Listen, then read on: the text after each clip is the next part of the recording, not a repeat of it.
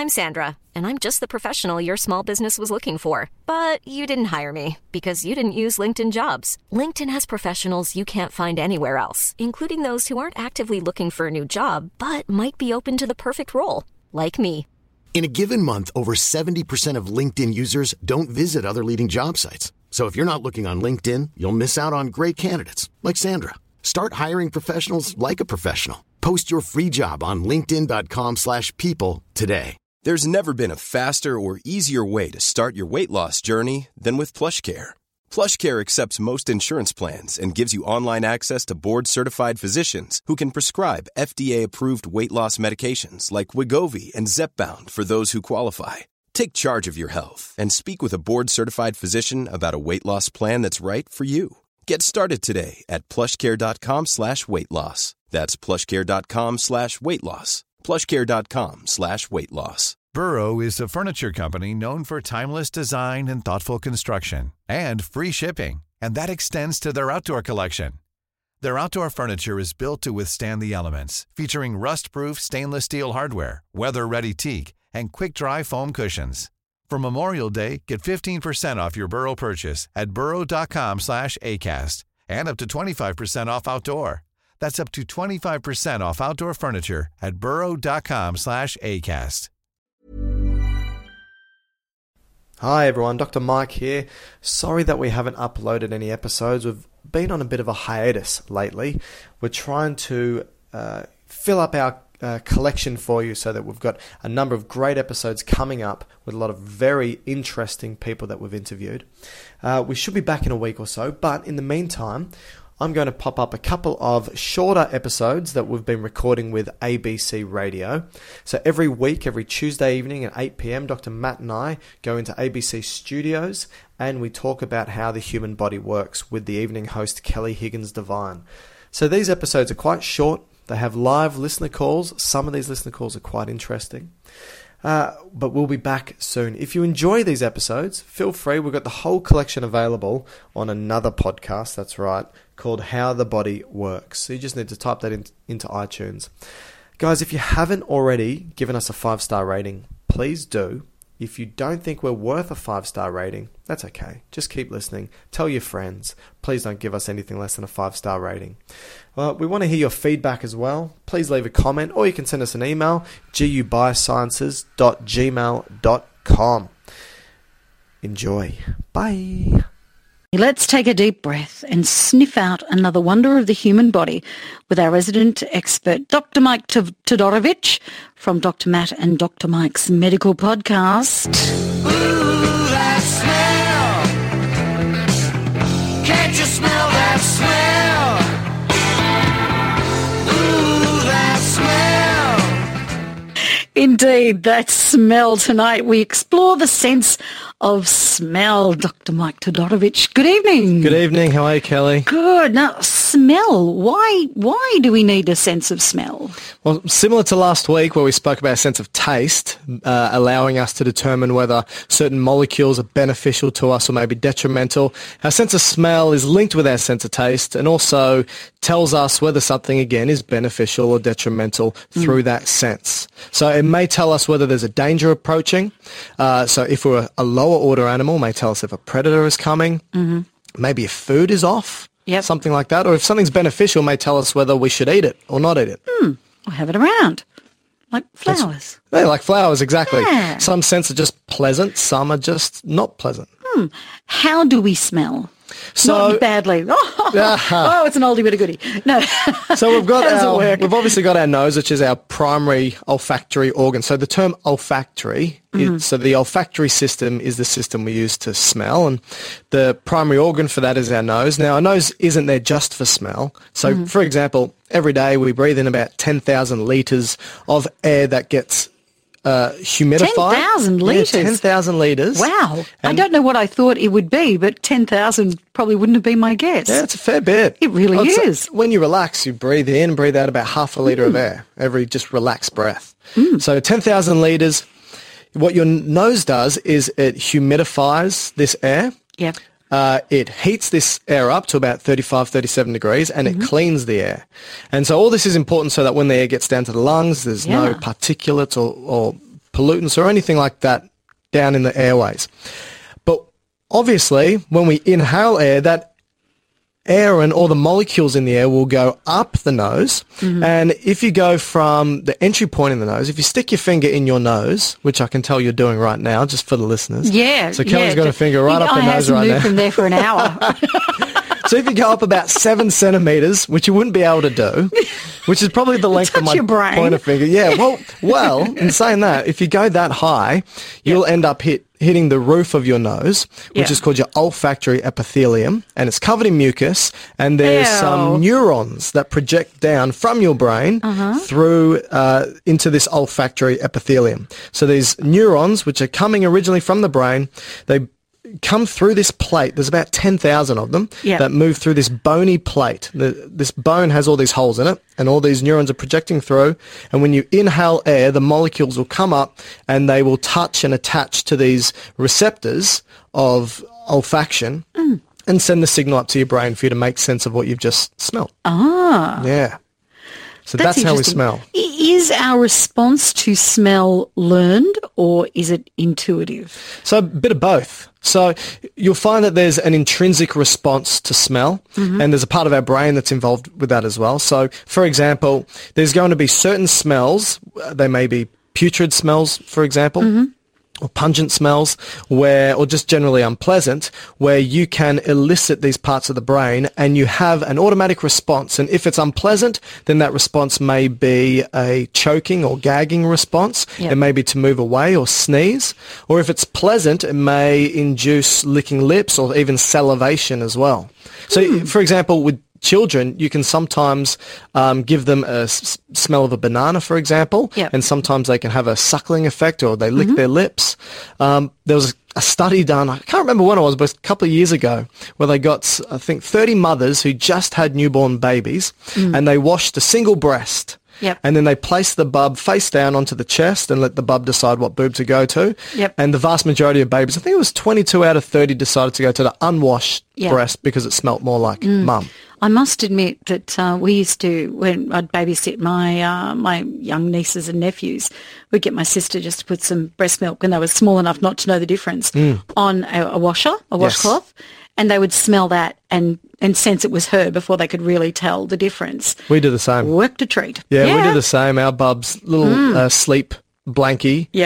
Smells breast of milk mum. all over it. Smells like and mum. it does the job. Like, she loves it. Some people are probably going, "You do what?" But honestly, it works a treat because they smell mum. That's right. Yeah, and why not? That's what they react to. Yeah. So there is this intrinsic response to a sense of smell. But it can be learnt. I mean, there's going to be times in which, so again, our sense of smell is linked to our sense of taste, and you may eat some food that's off and you get sick from it. And so just smelling that food, whether it is off or not in the future, may make you feel sick and can even lead to people vomiting, even though there's absolutely nothing wrong. What's the link then between our sense of smell and disease? So this is interesting. What you'll find, so first of all, where people who have lost their sense of smell, this is called anosmia, lost your sense of smell. 50% of individuals with anosmia seem to have had at least one hazardous experience associated with their loss of sense of smell. So this may be lack of ability to smell smoke or a gas leak or even being able to taste or smell off food and result in food poisoning. So that's 50% of people with anosmia. Another study showed that they got 1,200 elderly individuals who had lost their sense of smell, and they determined that these individuals were 36% more likely to die compared to those with a normal sense of smell. Oh, wow. Yeah, so there's And is that because other things were going on in their bodies that had caused this sense of smell to be lost? Or Depends. Was it because they somehow got into trouble because they'd lost their sense of smell? Yeah, so the link would be, or likely be, that if you've lost that sense of smell again, you are less likely to be able to smell smoke, smell a gas leak, taste potentially harmful foods.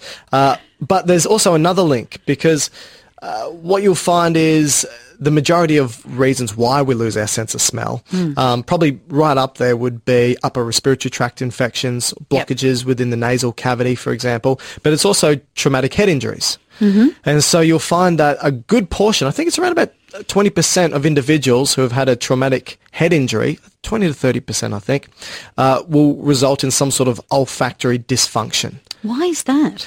So, you know how I said the neurons coming from the brain go through a bony plate at the very top of the nose? So this plate, called the cribriform plate, has these little holes in it. And if you hit your head and knock it, this plate works like a grater and potentially just shifts and grates the neurons, and then it just shears them off. And so you lose your neurons and therefore lose the ability. And they don't grow back, obviously. So it's around about 10 to 15% of individuals who have lost their sense of smell due to traumatic brain injury will develop it back. But that's a very low number, obviously. Yeah. And sometimes it can take, I think there was one study where it took 9 years to get their sense of smell back from a traumatic head injury. Goodness gracious. Yeah. That's something else to watch out for. But that's not all with the diseases. So, and loss of olfaction.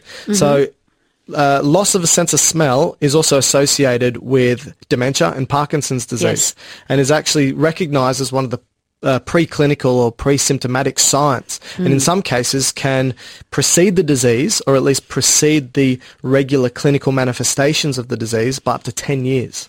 Yeah. Well, and that's interesting. My dad has Parkinson's, and smell went, but also dreaming. He would live out his dreams. Wow. So, taking football speckies and running from people and, all the things that we dream about normally, but we don't act out in our dreams. Yes. There's that response where it sort of dampens down what we do when we're asleep. That goes. Yeah, and, so it's amazing. Yeah. With certain neurodegenerative diseases, obviously certain neurons in the brain are starting to die off. For Parkinson's disease, it's the neurons that release dopamine. And what dopamine does is it smooths the movement out and allows us to initiate a movement, which is why when those neurons die off, it's hard for them to start moving and start walking. But once they start, they're not too bad. But also smoothing a movement out, it stops that, and so they end up getting the shakes. And other parts of the brain start to die off, including those that are associated with turning our motor system off, our muscles off while we sleep, so we don't act out our dreams and become dangerous. What about medications? Are there some medications that can affect people's sense of smell? There's heaps. So like last week when we spoke about some medications for taste, there's a huge number that affect it for smell, and there's similar medications as well. So last week we said that some of the anti-cancer or chemotherapeutic drugs can alter or reduce the sense of smell. So if it's reduced, it's hyposmia. If it's altered, it's a dys, so that's why it's the dysregulation, or if it's gone, it's anosmia. So chemotherapeutics, antibiotics, there's actually a huge range of antibiotics that can play around with the sense of smell. These can include the tetracyclines, cisplatin, a whole bunch of different types. It's just a wide variety of medication, and the reason why, we don't really know. Our sense of smell probably is one of the least known senses compared to vision and sound and taste. It's really hard to investigate because with vision, we know that you've got, the three primary colours that you can see with your cones, and we know the boundaries of those wavelengths. And same with sound, we know the hertz boundaries. But for taste, there's no boundaries to odorants. For smell, there's no boundary for odorants. And so there aren't a certain range of smells we smell. We should smell everything depending how close we are to it, because dogs, they say, have a better sense of smell. Like they can pick. I remember a dog trainer telling me that you could get a Kosciuszko high set of pancakes and the dog would find the one with lemon in it pretty quickly. It's amazing. Which is amazing, really. And it's strange because historically we've always stated that humans have a very poor sense of smell. There's a study that's been released that said we can smell up to 1 trillion different odours. Wow. That's been debated a little bit. They said that the calculations performed weren't necessarily... Yeah, that seems like a lot of smells. It's a lot of smells.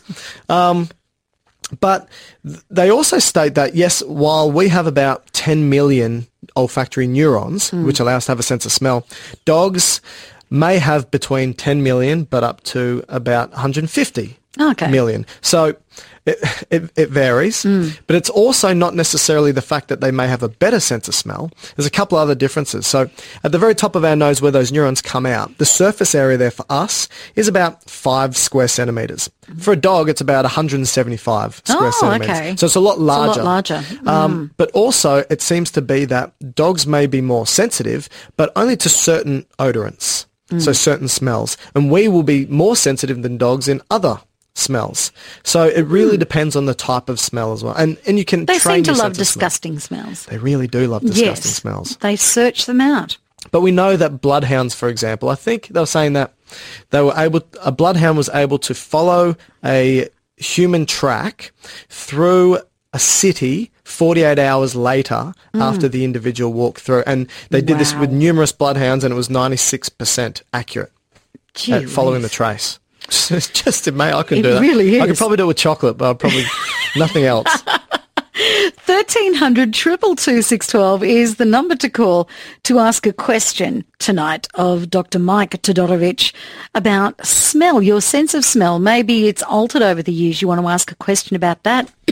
Pardon me.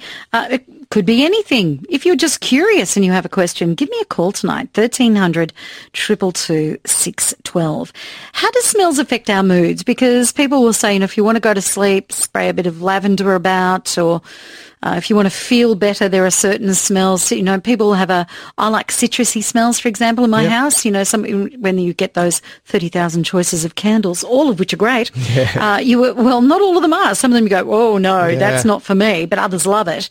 And I like those citrusy, vanilla-y kind of smells. So how do they affect our moods, though, when we smell something, we like or we dislike? So, again, that's something that can be learnt. And so if you're in a good state of mind, in a good place, and something good has happened to you, and there's a certain smell associated with it, that tends to stay with you for quite a while. Well, the vanilla would be ice cream. Oh, of course. I'm with you with that. Yeah. But what we also find is that the sense of... So interestingly, obviously the smell needs to come up into the nostril and go to the brain.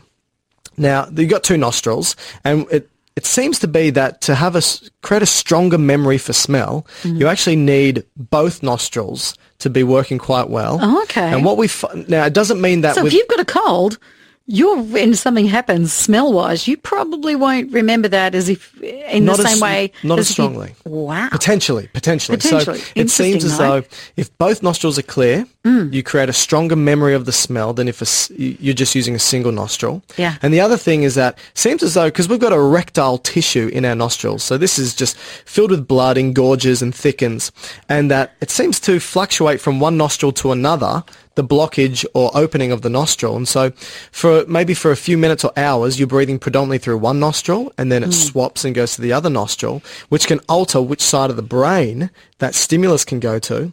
And so if the left-hand side tends to be more lateralized to language for most people, not everyone, that if you smell something in your left nostril, go into your left hemisphere of your brain, you may be able to verbalize what you're smelling better than if you smell it in your right nostril. Very good. Mike, I'm going to get you good headphones on. We've got a couple of calls. Rex is at Crow's Nest. Hi, Rex. G'day there.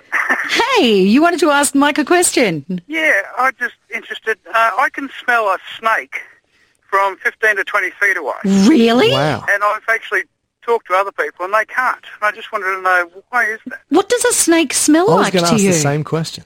Well, it's a bit hard to explain, but it's more like smells like a dead rat wearing perfume. Wow. It's got a sweet aroma. That's one classy rat.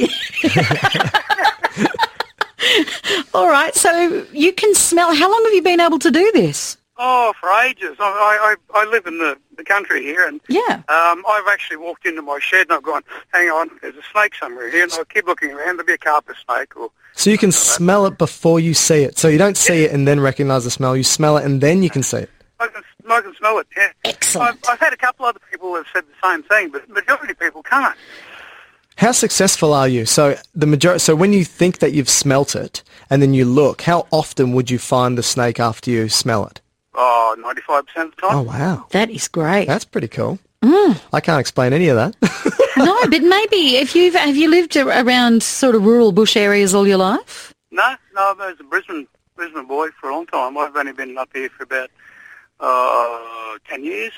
Okay. That's amazing. Well, we haven't got an explanation, but we're fascinated by the fact that you can do it. Are there any other things that you tend to pick up before other people do? Any other smells? No.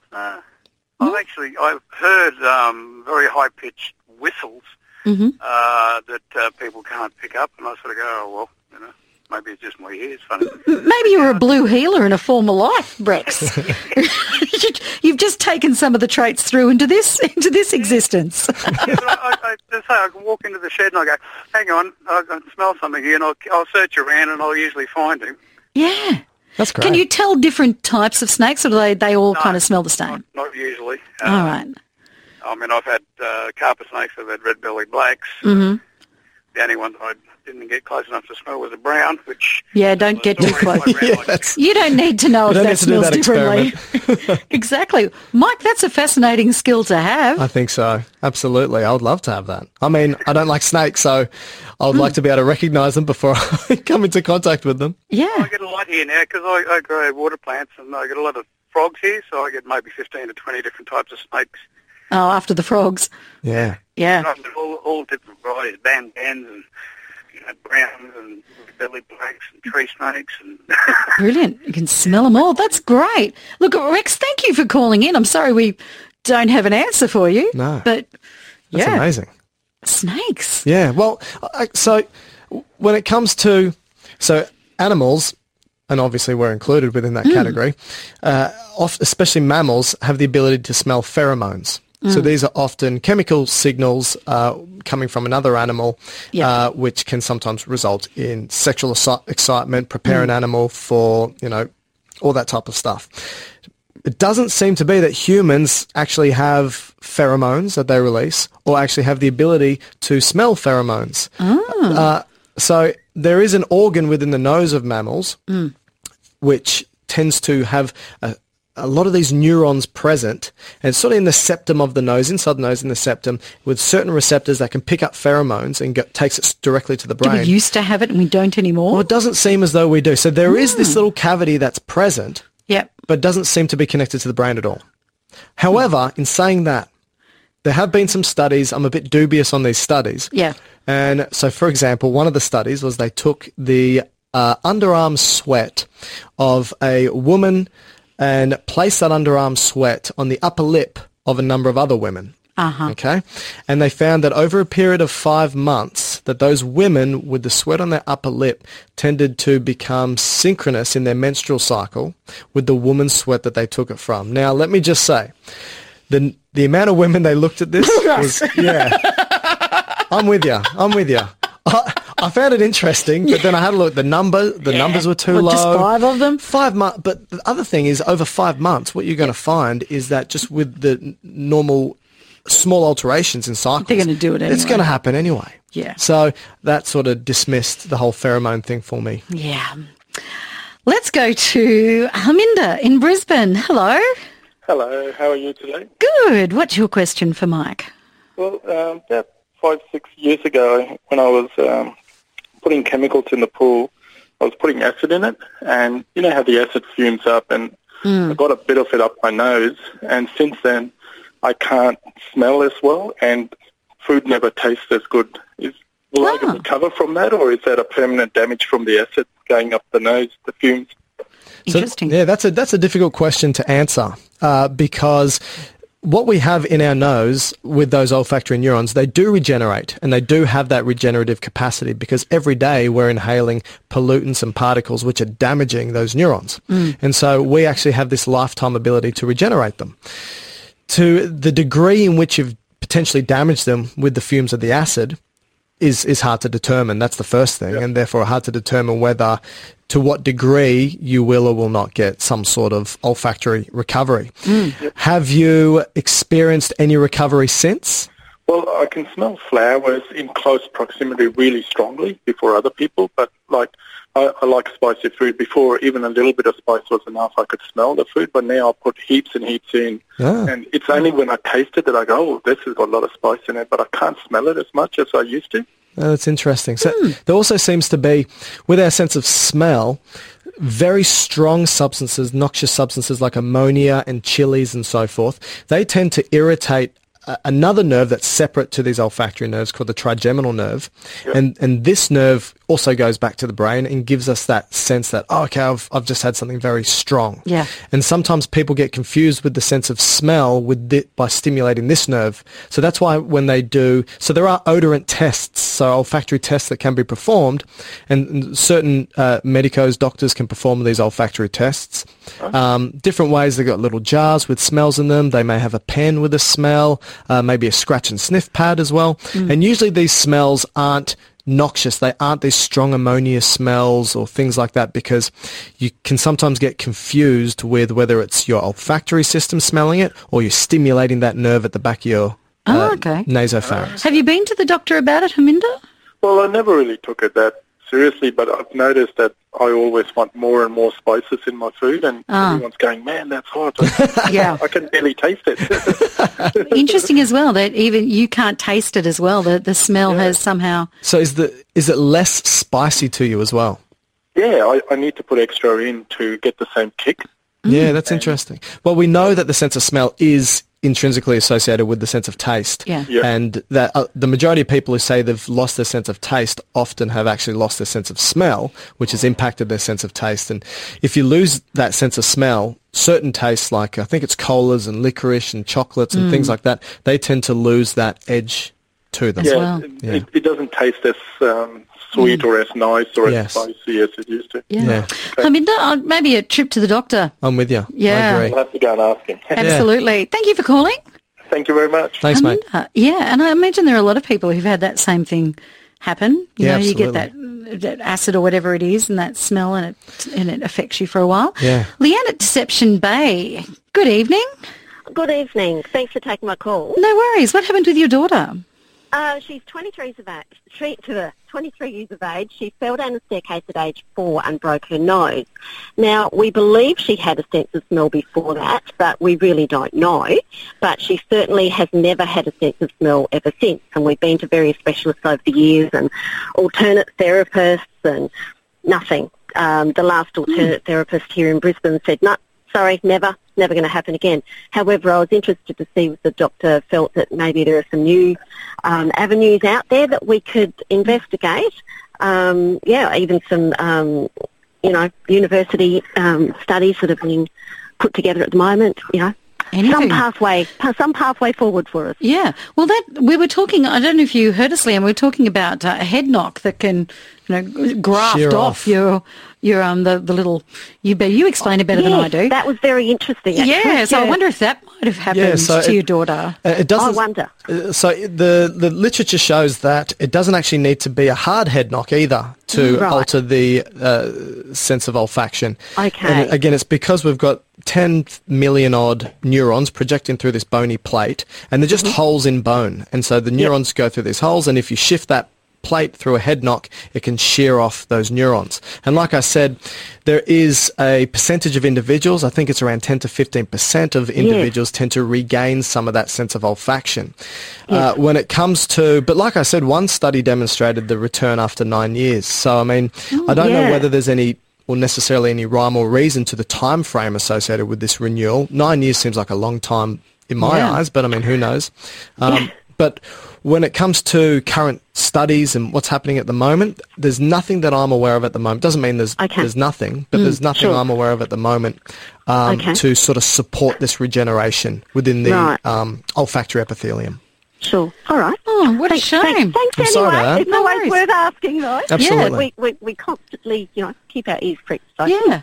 Thanks, Leanne. Thanks so much. Okay, bye-bye. Bye. Interesting, though. Age of 4, you lose that sense of smell, and it'd be interesting to talk to Leanne's daughter actually about what that's like, or people who have lost that sense of smell. Yeah, so how does it affect sort of just going through the world when other people are like, oh, can you? There was a smell at the ABC recently. I forget what it was in the end. We found out what it was, but because of some of the medication I take, my sense of smell is far lessened. It's not great at all. Everybody else was almost being sick.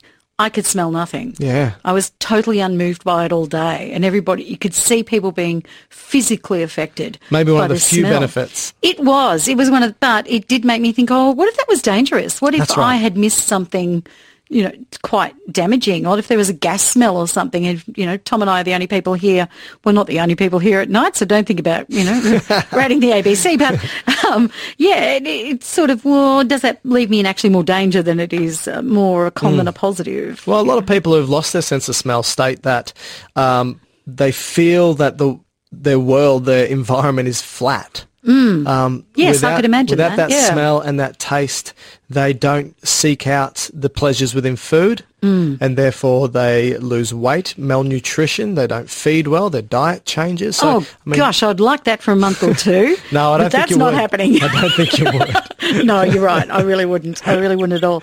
Nev is in Brisbane. Good evening. Hello there, how are you? Good, thank you. Now, you have a theory about Rex's snake-smelling ability. Yes, it's interesting that he can smell an odour which he perceives as being a snake. And I'm a doctor, and when I was training to be a liver specialist in Los Angeles, I could walk into a room and smell people with liver failure. Whoa. Could you? They've got a particular smell to them called a paddock fetor. And I could smell this much more sensitively than anyone else, and I became known as the person to determine whether there was paddock fetor or not. Was it because you trained yourself into it?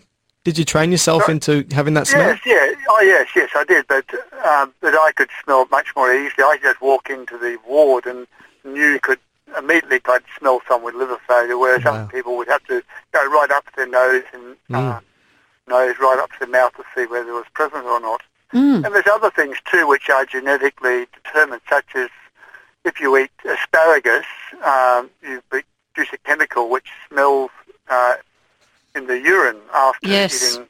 But not everyone can smell that. That is genetically determined. And in fact, if you can smell it, there's about 50% chance that your children will be able to smell it because it's autosomal dominant inherited condition. And other people cannot smell it even irrespective of how much asparagus they eat. They just cannot smell it. It's not because they don't produce a chemical. It's just that they cannot smell that particular thing in the urine. Interesting. So I just wonder whether there are genetically determined things which individuals can smell, which other people can't, and that's why this man might be able to smell snakes, whereas other people can't. Yeah, I reckon you may have something there, because if you look at the genome and look at our DNA and have a look at what parts of the genome are dedicated to our olfactory system. So our genome has about 30,000 genes, which basically turn into proteins that do everything, right?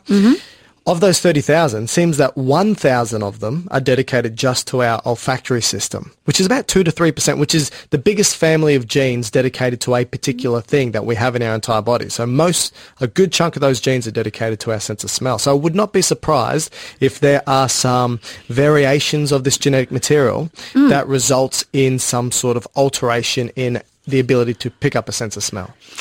All right. So there we go. So our DNA thinks it's very important. I think so. Yeah. Well, that's just been brilliant this evening. We will have to come back to smell because there's quite a bit we didn't get to. Yeah. But fascinating as per usual. Thank you very much, Dr. Mike Todorovic. Cool fact, a crocodile can't stick out its tongue. Also, you can get health insurance for a month or just under a year in some states. United Healthcare short-term insurance plans, underwritten by Golden Rule Insurance Company, offer flexible, budget-friendly coverage for you. Learn more at uh1.com.